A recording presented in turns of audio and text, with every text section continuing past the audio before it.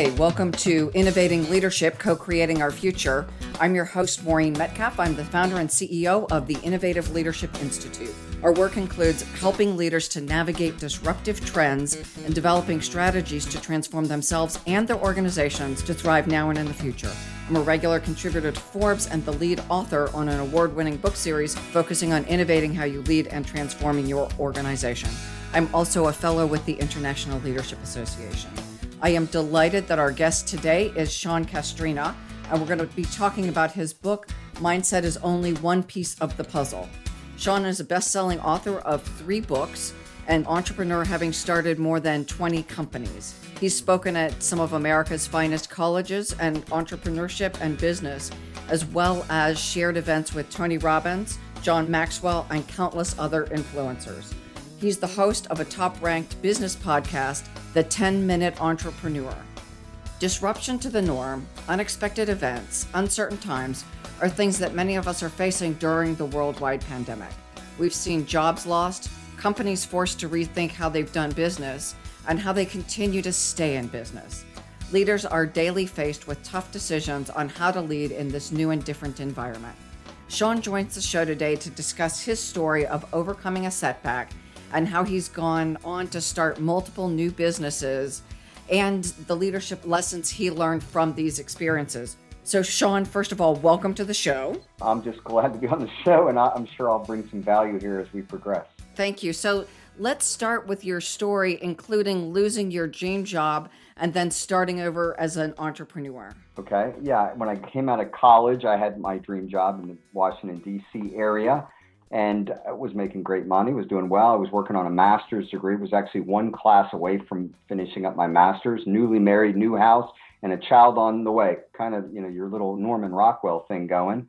And then there was a change in leadership overnight. The CEO was in his early 70s, and they did a transition. And with that, it was like a whole new team in place. And at that point, my paradigm of you work somewhere and you just work your way up to the top kind of disappeared. So I knew then I would be employed maybe short term, but I would do something that was my own, that I would dictate. Instead of making somebody else wealthy, I wasn't going to be dependent on anybody else, and took a job selling insurance short term, because if you've got pretty good social skills and you're articulate, sales never hurts. It's the easiest way to make money. And I did that while I started. It was funny because it set the blueprint for every business I've done since then, which is I don't start businesses based on passion.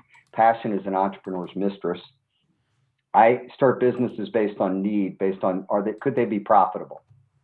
And then I reverse engineer it from there. Just because I like golf doesn't mean I buy a driving range. So I started an auto detailing business, which is funny because I've never cleaned a car in my life. It went on to be highly successful. It still exists today. I sold it a few years after that, but I've had them clean my cars here in the last few months, called Waxmaster Mobile Detailing. And it kind of put into place my blueprint of branding, very good image, very systematic on how you do things, partnering, which is what I've done through all my businesses. But that kind of set the stage because I made $35,000 passive income that year while I was doing insurance, working about 2 hours a week in that business, just making sure the systems were in place. And it just kind of gave the blueprint.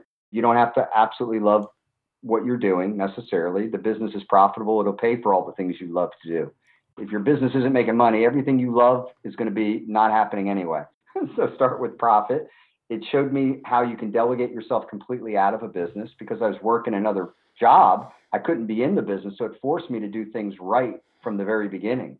I wasn't entangled in the day-to-day minutia of the company. And branding, it taught me if you can make a phone ring, or if you can attract customers, you have a business. And if you can't attract customers, you don't have a business. Your idea is not good. You have to attract customers. So it gave me the core pillars of what you need in a business. And that's what I've been writing about and rinsing and repeating. Started more than 20 companies since then, owned multiple 7-figure businesses, 8-figure. And that's kind of the blueprint I've used. Tell us a little bit more about the blueprint. And then I want to come back to starting a business you're passionate about, because I know a lot of people right now are focused on doing work that they find personally meaningful to them. Yeah, I love to break up that thought process. I did an interview with John Tesh, and he and I went roundabout for 15 straight minutes on that question. And then finally at the end, he conceded that his first business that he started was a running shop because he loved running, but he lost money in it.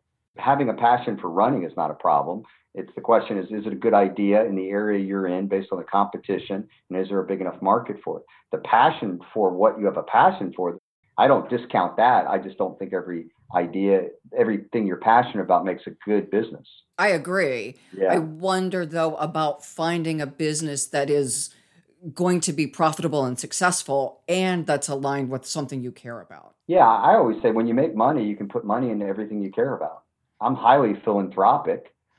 If you don't make any money, your passion becomes irrelevant. Number one is you're unhappy, you're drained, you're exhausted in the business. So whatever you were passionate about, strap yourself to an unprofitable business and see how much passion you have about anything. You're not going to have any. Number two, make money. Years ago, what was it? Oh, golly, I forgot the timeless book, and Waddles wrote it. It'll hit me. But the whole point is, he says, you want to make an impact, figure out how to make money. Because if not, you can only scale yourself at a 1-to-1 ratio. You can only give away so much time if you don't. When you have money like Bill Gates, giving away billions, he scaled himself millions over because of the wealth that he has. I'm not disagreeing. I'm talking about for some people, and I'm one of them, I have the intersection of I'm really passionate about what I do and we're successful. And I think that's great if you can do that. And I think this is how I'm actually finding that book because it's absolutely driving me crazy. But the reason you can marry the two together, let me just come up with any passion I want. Let's say I'm passionate about educating people overseas that don't have education or providing water, or let's say I'm passionate about golf. If I have a business that makes me money and gives me a flexibility of schedule, I can participate in any passion I want. I'm just saying the two don't have to marry themselves. Another example, let's take Richard Branson, multi-billionaire, okay? Favorite thing in the world to do, yachting. He's won all the contests, does not own a yachting business. Owns an airlines, owns Virgin Records, owns Virgin Phone, Virgin Airlines, does not have Virgin Yachting. I also understand that there are some areas that are best done philanthropically. And I think of Starbucks and the Clean Water Initiative. And this goes back a few years. I don't know what they're doing now, but it is the profitability of Starbucks that allows them to do the work of ensuring there is clean water accessible to different locations in Africa. And the book is The Science of Getting Rich by Wallace D. Waddles. It's one of them legendary books, The Science of Getting Rich. And his whole point is that start your life off with the ability to if you can learn how to make money at a mass level, your impact is exponentially greater than if you wallow in poverty. Well, and I'm not suggesting that anyone wallow in poverty. Yeah. So I think there's a continuum from I could be a person who is passionate about working in a nonprofit taking water to Africa, because not everyone is going to be an entrepreneur and get rich. Absolutely. And then if I'm on the entrepreneurial side, as long as I can connect the thing I'm passionate about to the business. Yeah, no, I definitely think that within your value structure, no matter how you do it, you need to be involved in your passion in some form or fashion. And if you can do that occupationally and or in your private time. However, I'm 100% believing you need to have something outside of everything that you're benefiting the world and you're having an impact on.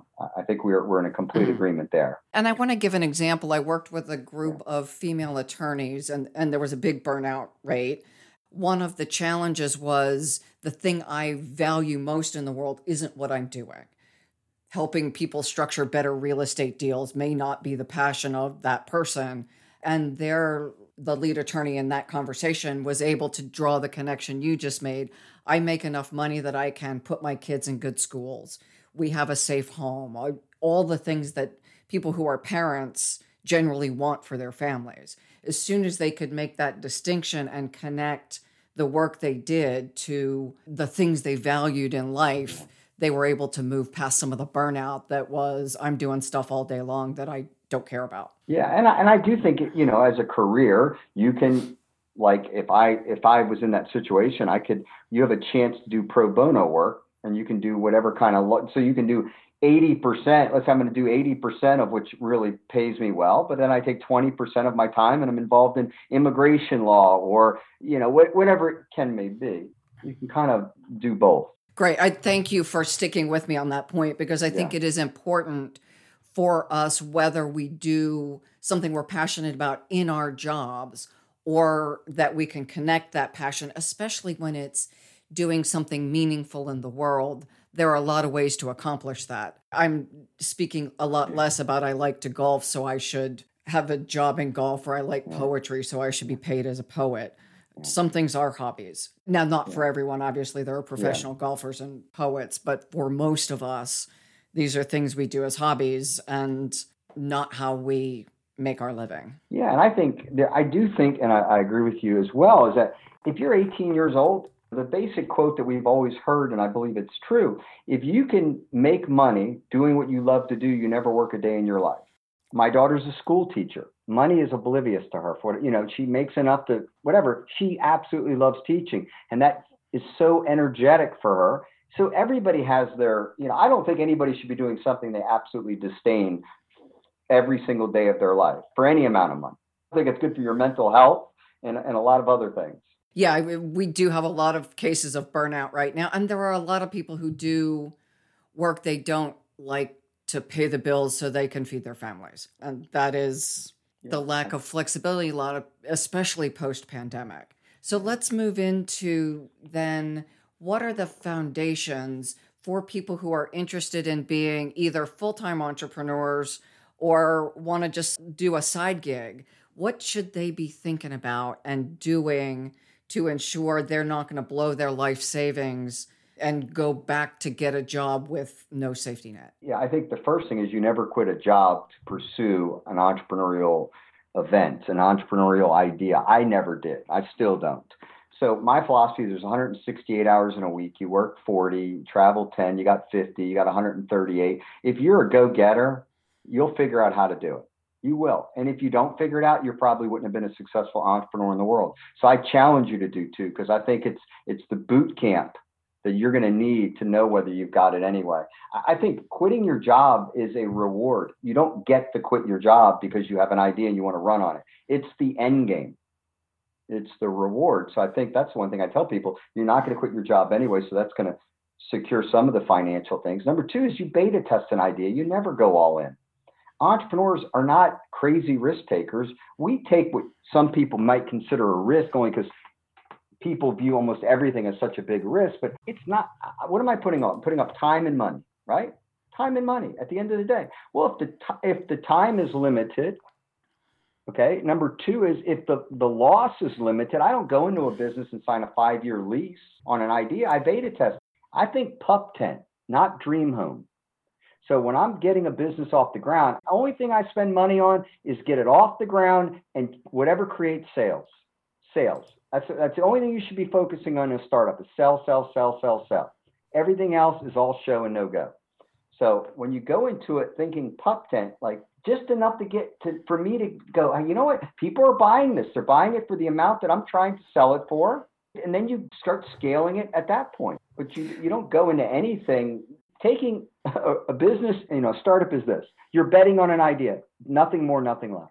I would say as a small business, even though we're not a startup, I pilot everything. Yeah. I do invest. And in fact, the Voice America radio show and then the subsequent outlets, this was a 3-month pilot. So the investment was reasonable. Now, I didn't know at the beginning of this how much I would be able to scale it, but at least I had a sense that it was going to be a reasonable investment, not a dreadful failure. Right. You didn't sign a 5-year lease.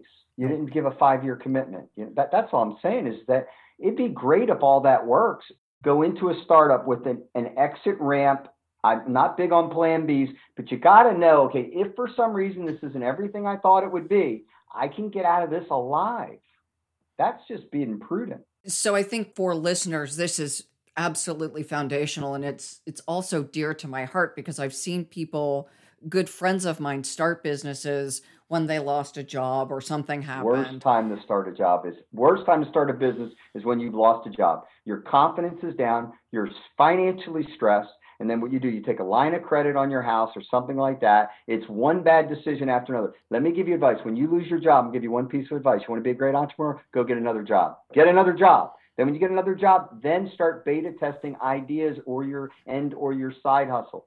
Real quick idea on side hustle is not where you work. A side hustle is where you're replacing yourself, but it draws in income. People talk about side hustle. All it is a part-time job where maybe you get paid a little bit more. That's not what I have in mind.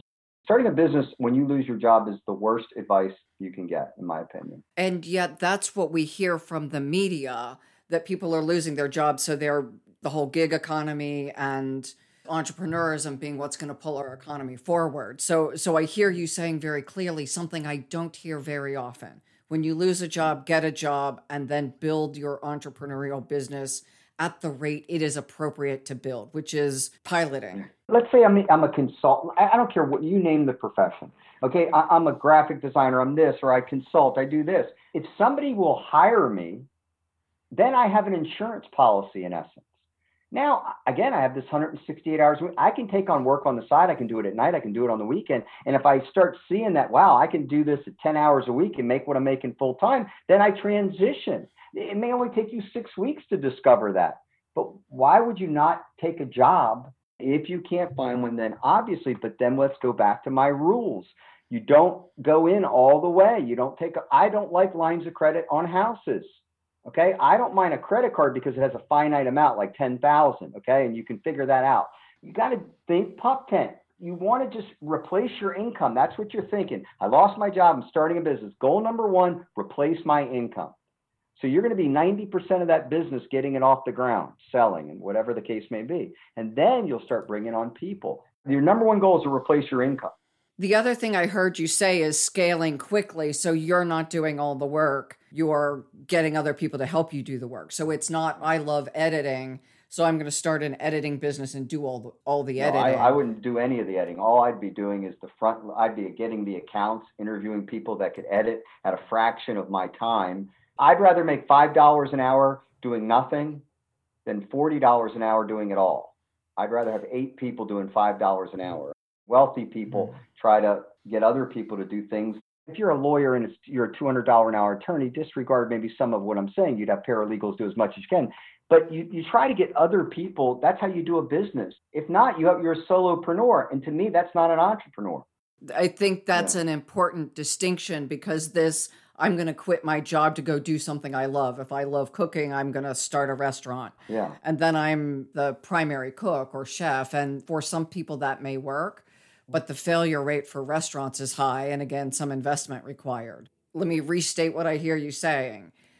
One of the fallacies I hear people like leaving businesses and they want to go be coaches, since I do some of that work. Yeah. And I'm in conversations and they say things like, do I need business cards? Do I need a web? Yes, you're running the business, and people won't find you unless you have a big reputation. They're not going to appear at your door. So the work of executive coaching firms is to find clients. And I think it's a disservice, again, to people who go off and get certified in this and other things. I'll give you a great story of that. John Maxwell, who I think is an incredible writer, but I went to one of his leadership things. I will never forget it. There was probably 400 people in the room, paid $5,000, and you could get your money back after a certain time period. And I'm listening to this. I'm 2 days in and I'm listening to this. And I finally went back to his main person, and they kind of ushered me off to the side because they didn't want anybody to hear what I was saying. I said, you're teaching people how to coach. You have not taught anyone how to have a business. I go, when are you going to share with your audience how to acquire customers, how to sell customers, how to market? I said, you have a massive, and they were hush. Oh, no. And I go, listen, I've been here for 2 days. I want my money back. This is a massive mistake here. You got everybody, I'm going to teach gardening because I love gardening. How are they going to acquire customers? How much are they going to charge? What is the pricing model? How are they going to sell these people? None of that. None of it was included, but everybody was going to be a coach when they left. And do what they're passionate about. Right, exactly. I was going to beat my head against the wall. There was you left. One thing. Yeah, I left because there was nothing to do with business. Nobody was leaving there with a business. What's interesting is these are people who could afford $5,000. Yeah. And many of them thought they were going to leave being able to replace part of their income doing something Yeah. they cared about. And I just said, why wouldn't you take a day and have it structured around the fundamentals of business? Okay, you're going to be a coach, top of the page. Business is only three things. It's really, really simple. If I would have been doing it. Okay, number one, let's show you how to acquire customers. Really simple. Find somebody out there that's had a coaching business. How do you acquire customers? Boom. That would have been my morning seminar. The afternoon seminar. How do you sell them? How do you price yourself? Sell, collect money. Do you get paid every session? Do you get paid in advance? Do you get a return? Whatever. How are they going to collect money? Number three, how are you going to fulfill? How are you going to actually perform what it is you're selling? Going to meet with them once a week, once a month? I'm just like brainstorming real quickly. If they'd had one day on that, it would have been a valid event because you taught the pillars of business, which, it's not rocket science. Can you go into, you just gave us 3 pillars, 1 minute per pillar. Of course. There's only 3 pillars of business. Every single business, Google, Instagram, every business only does 3 things. So we'll talk about the first one. The first one is you have to attract customers. So that's what I talk about, people that are passionate about something, but they don't, there's not enough people interested in what you do. In under 30 seconds, I started my business. To the left of my business was somebody who sold trains, everything to do with trains. Person to the right of me sold everything to do with scrapbooking. Both of them went out of business in the first year. My business is around 21 years later. They were passionate, but there wasn't a big enough market for that. They could not attract enough customers at the speed to stay in business. Number 2 is you have to sell customers. And the first thing that small businesses do is that either the founder doesn't know how to sell, founder doesn't like selling, the founder thinks they're too good to sell, founder gets Billy Bob, their uncle, to sell because he's really folksy and everybody likes Billy Bob, but he's not a professional salesperson, doesn't know how to close, doesn't know how to follow up. So your sales lacks. And number 3 is you don't have a system in place to fulfill what it is you sold people. Your deliveries aren't getting there on time. You don't have a follow-up warranty, a system in place to provide the back end of what you sold. So you don't get repeat business. You don't get referral business. They're the 3 pillars of business. I don't care what business it is. And if you don't do those 3 things well, you will not have a good business and you will not make money and you will eventually be out of business. So for people getting started, you obviously are able to sell. And again, this short answer, and we can come back and talk in greater detail. Lots of people starting business don't know how to sell. Then they shouldn't start a business. How about partnering with someone who can? That was going to be my second point. Somebody has to be the salesperson. The only way a business gets to 100,000, which is the first pillar of if you're climbing a peak, you got to get to 100,000. Tell me how you get to 100,000 if you can't sell, because I don't know how you do it. So one of the 2 founders better be an incredible salesperson. And I will make the argument that up to 10 million, one of the founders will be the best salesperson. Okay. At best, you'll be able to duplicate somebody as talented as you. But Bill Gates was a salesperson. Steve Jobs was a salesperson. We can keep going. These people moved the needle. They were closers.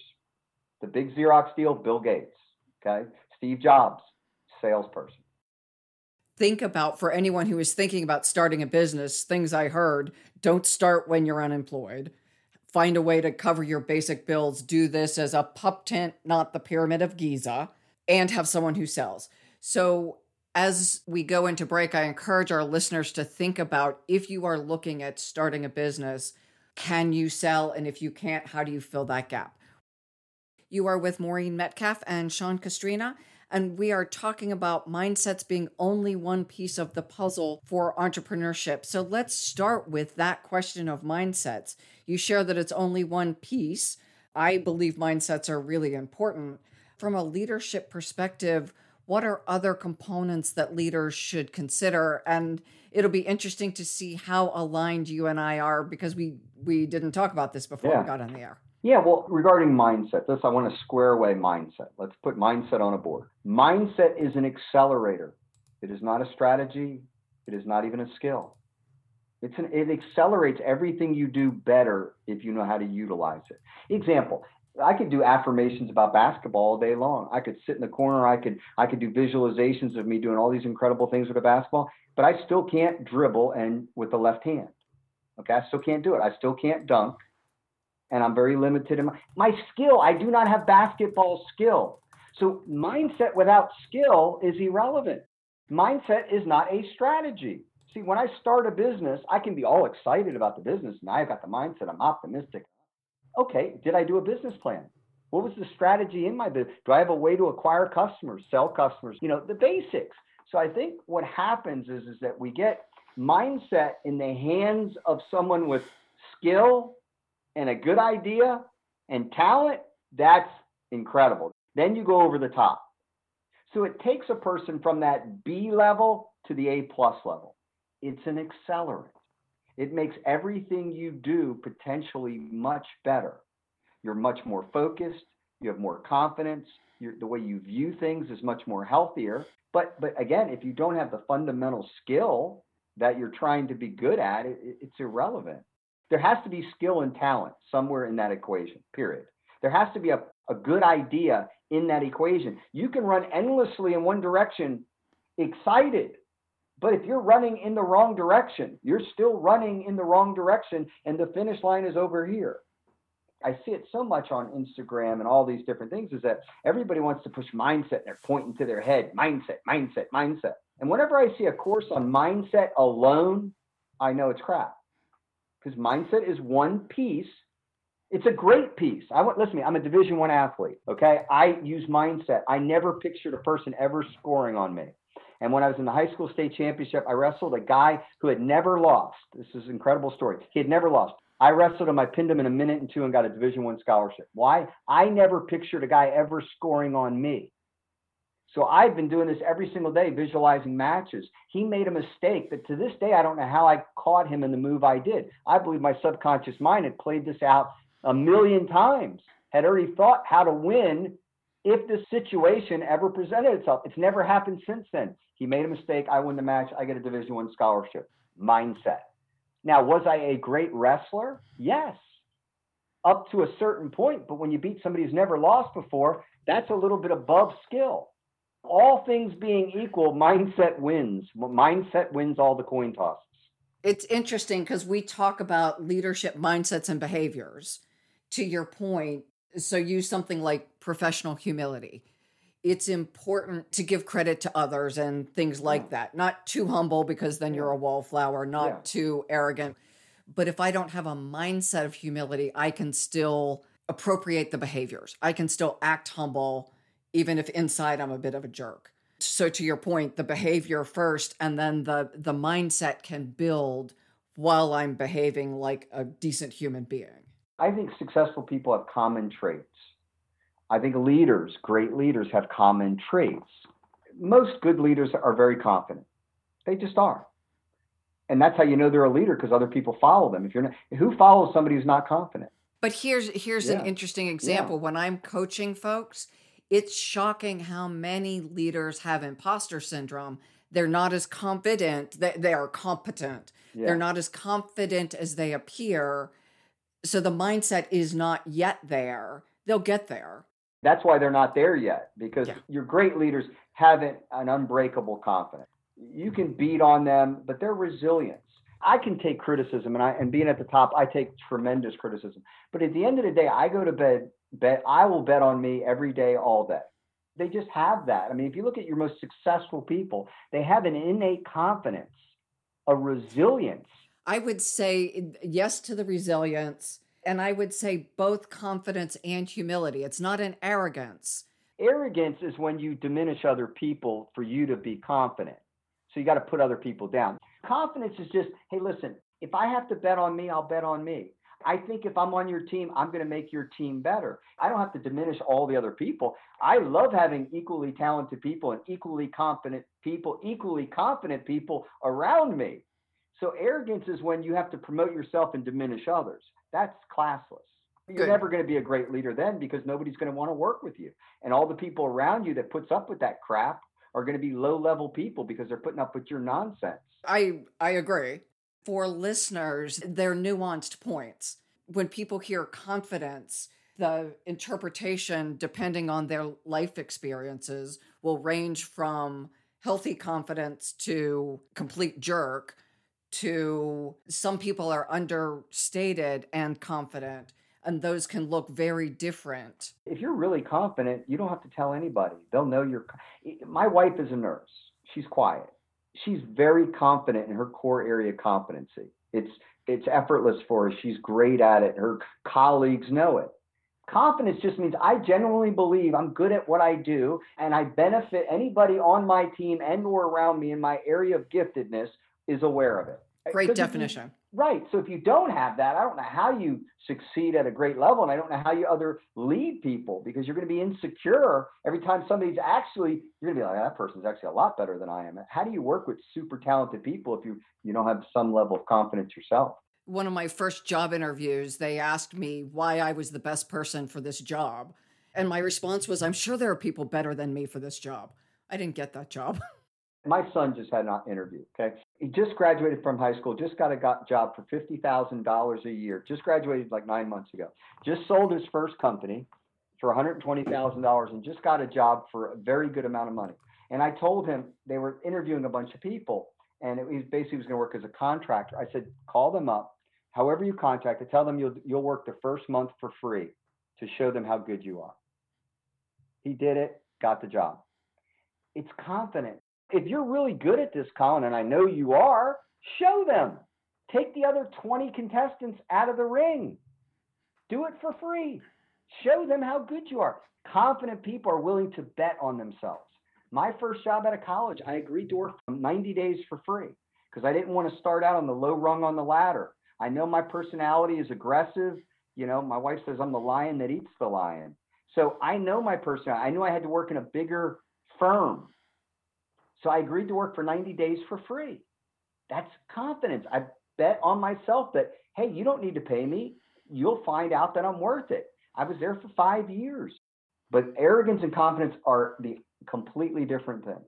Arrogance is repulsive. Confidence is valued and appreciated. Thank you for making that distinction so clearly. You mentioned visualization.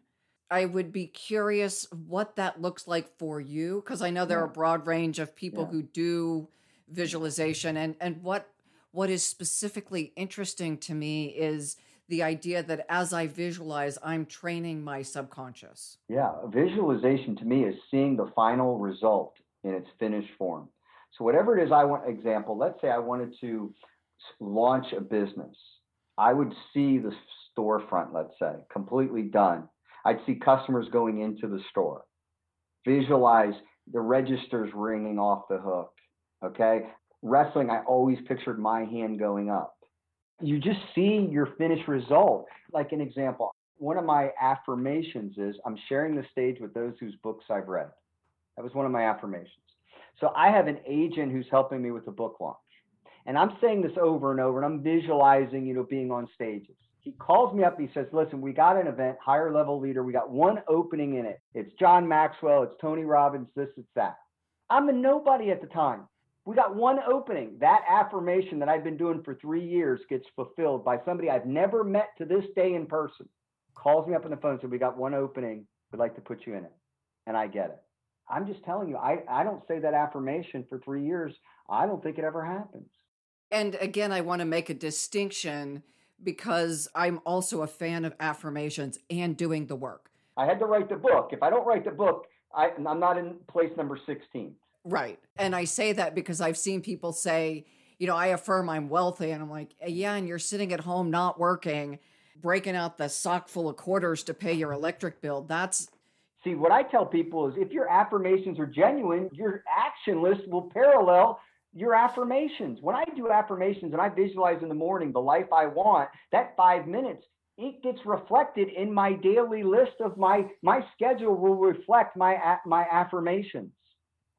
So when I had a goal to share the stage with those whose books I've read, I was writing a best-selling book at the time, and I just had launched it. So without the book, I don't meet this gentleman who launches books, and I don't get that spot. And you don't have the conversation about where you want to be. Exactly. Your affirmations and your visualization, when you visualize this final accomplishment, every day you should be doing something action-oriented to make that, in fact, happen. And if you're not, well, then there's no alignment there. You can trick your mind a little bit, but your mind will figure out that you're unworthy of this result because you're not doing any of the effort. So it's not fairy dust and unicorns. No, absolutely not. When I was talking about wrestling, I was running 5 miles every day, 3 miles in the morning and 2 at night doing sprints. So I was putting in the legwork. Again, it's an accelerant to skill, to hard work, to good ideas, it's an accelerant. It is not the 80% at the bottom. The talent, the hard work, the daily grind, you still have to do. We talk about like Tiger Woods and stuff like that. We forget Tiger Woods was swinging a golf club at age 2. You look at all these extraordinarily talented, amazing people. Bill Gates living in the library, working on computers and programming, at like age 9 through whatever. There's always front end work that we don't talk about. Again, thank you. Because when people hear a comment like visualization, some people will get it like you intended it. And other people are at the end of the spectrum saying, oh, I just have to visualize and then I'm done. Visualization will always parallel action. Let's go before the end of the show, because we have limited time left, to the 8 unbreakable rules. Yeah, that was my first book, and people can get that for free if you just go to SeanCastrina.com. But I wrote a book because I noticed that my businesses, they were doing better than most companies. 9 out of 10 businesses don't make it to year 10. 50% of businesses don't make it to year 2. And so I wrote a book called The 8 Unbreakable Rules. And I found that there's kind of 8 fundamentals at the time. And one was, why do you want to be an entrepreneur? We always get back to the why, and it is significant. And you need to know why you would be an entrepreneur in the first place, because it's not for everyone. It's typically for the person who wants to be their own boss. They value their schedule. They want to dictate their own income. They're passionate about an idea and/or a business and/or a problem. They're passionate. There's something that really trips their wire that makes them want to do it. So your why you want to be an entrepreneur has to consume you. If not, why not just work for somebody? A lot less risky. Yeah, and there's nothing wrong. I am so grateful that I have a lot of employees that work for me that don't think like I think, because I wouldn't have the companies that I have if they weren't great employees. So you need to know why you want to be an entrepreneur. Number 2 is you got to vet your idea. I wrote the book, The World's Greatest Business Plan, for that very reason, because people run on an idea and it's good in their head, and they expose it to friends and family, but they don't vet it. They don't put it out. They don't test it like you did when we were talking about the radio thing for 90 days. Test your idea. Do some form of a business plan. Beta test it a little bit. Qualify your idea. I always talk about the entrepreneur's Bermuda Triangle, why they fail. And one of it is because they never expose their idea to criticism. And so that's kind of number 2. The third thing is you got to plan for success. I mean, what is your plan for your business? What are you going to do? How are you going to attract customers? What is your marketing plan? How are you going to staff it? You got to have a plan. Where do you hope this business is going to be in 5 years? How are you going to get it there? Is it going to be in one location or multiple? You want to franchise it? You got to have some sort of a plan. And number 4 is you got to protect yourself and your business. Of course, you start with being incorporated, but if you're going to have a partnership agreement. You got to protect your intellectual properties, your trademarks, your patents, things of that nature. So you got to protect your business. Number 5 is you got to build a successful team. Very rarely does one person achieve anything of greatness. There's always someone there that helps them. Mm-hmm. And all your great companies have great teams. Okay, so you got to build a successful team. And that's where we're talking about arrogance and confidence. Arrogance, you're going to have a hard time putting great people around you. Number 6, marketing is not optional. In this day and age of the internet, we all think that we can just put something on Facebook or marketing is a systematic plan to attract and sell customers. Systematic. Picture a conveyor belt. They come in here, they get sold here, they rinse, repeat, come back around. Okay? How are you going to do that? If you don't have a plan to attract and sell customers, you're not going to be in business. Number 7 was know your numbers. When I was a child, you had a baseball card, you knew all your favorite players, batting averages and all that. And now it would be like in your fantasy league. You know all the numbers of all the players. Good business people know all the important numbers, what the profit margin's on, what their labor rate is based on what they're spending, what their hard costs are. If you only know your numbers when you meet with your accountant every 3 months, you're not going to be a successful business person. I get a spreadsheet at the end of every single day, giving me all the numbers that I believe in my businesses that are important. I call it a dashboard system. It's so that I can see problems before they come. I can see bad trends. So you got to know your numbers. And then number 8 is learn from experience. Get mentor, get coaches, get people to help you, people that have been on the journey. Ask for help. I went to a very successful business owner in my area. He had a good company, and I offered to take him to lunch once a month. I told him it was right across the street from his business. And he kind of knew who I was. I was starting a business and came in. I was gregarious, friendly. I bought something from his company before for one of my businesses. He actually owned a sign company. And I said, can I just take you to lunch once a month right across the street and just ask you some, run some ideas by you? He was in his 60s. He was so flattered. I kid you not. I think he looked forward to those lunches more than I did once we got started on it. He loved sharing his knowledge. So the easiest way to get better at something is to find somebody who's better at it than you. Okay? Really simple. Great people hire coaches. Business, why not have a business coach? Why not get mentored? You can do that for free. The SCORE agency, where it's retired people that are in business that can help you. SCORE.org, things like Service that. Corps of Retired Executives. Yeah. Anything. Just so you have somebody to collaborate ideas with, so that not every idea is just you doing it. You can bounce it off somebody else and see if it can get criticized a little bit or get improved a little bit.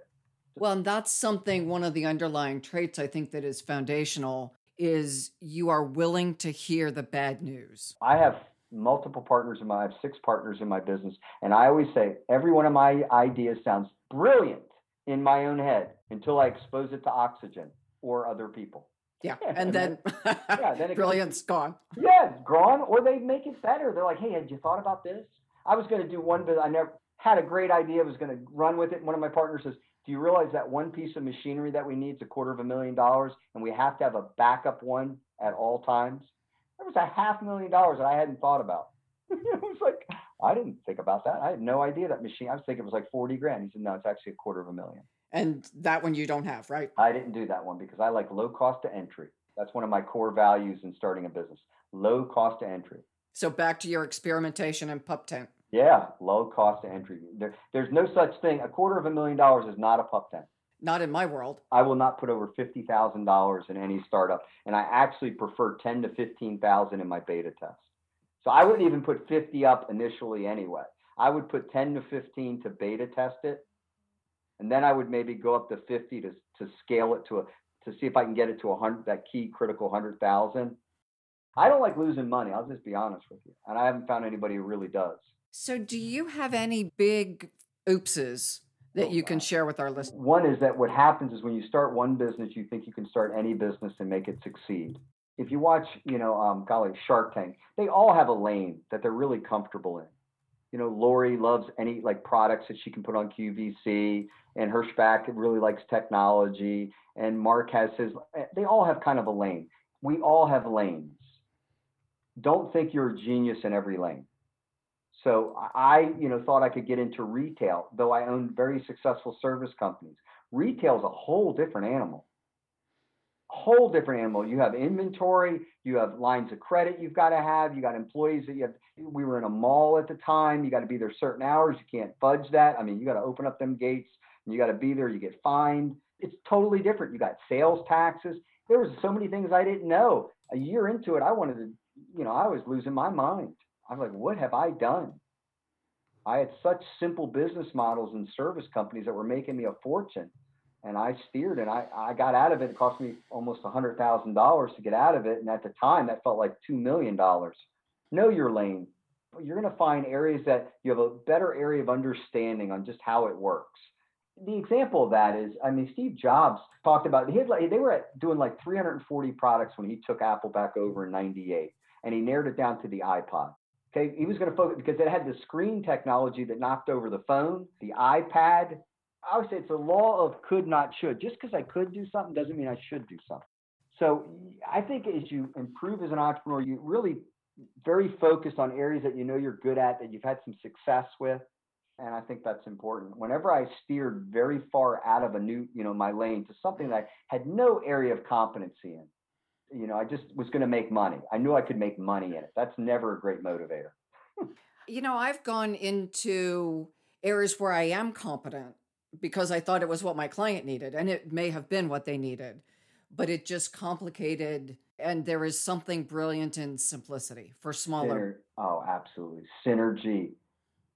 And I also have like I just turned down a business in the last 30 days where I told somebody, I don't have the bandwidth right now to even give you what little bit you need for me to be involved in that business. And I could make good money on it, but I'm like, I can only keep my eye on so many balls. So as we wrap then, we've got a couple minutes left. Would you tell people where to reach you? You mentioned downloading your book, your first book. You've talked about the latest books. Where do people learn more from you? You've got a top podcast. Yeah. I mean, if you like to learn about business, the podcast, the 10-Minute Entrepreneur Podcast, it's been top 50 in over 50 countries, top 10 in all business podcasts. I mean, that's a great way to actually hear me teach granularly about business. If you go to SeanCastrina.com, you can get the 8 Unbreakable Rules for Business Startup Success. You can always DM me on Instagram. I have a lot of followers there.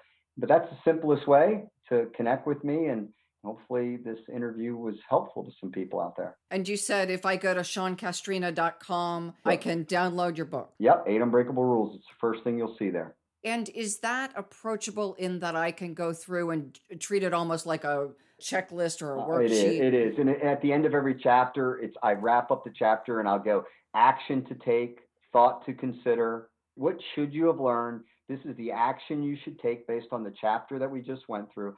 I write everything almost like a workbook. I like everything to be actionable. Perfect. Because there are, I assume, many people listening who would like to start something.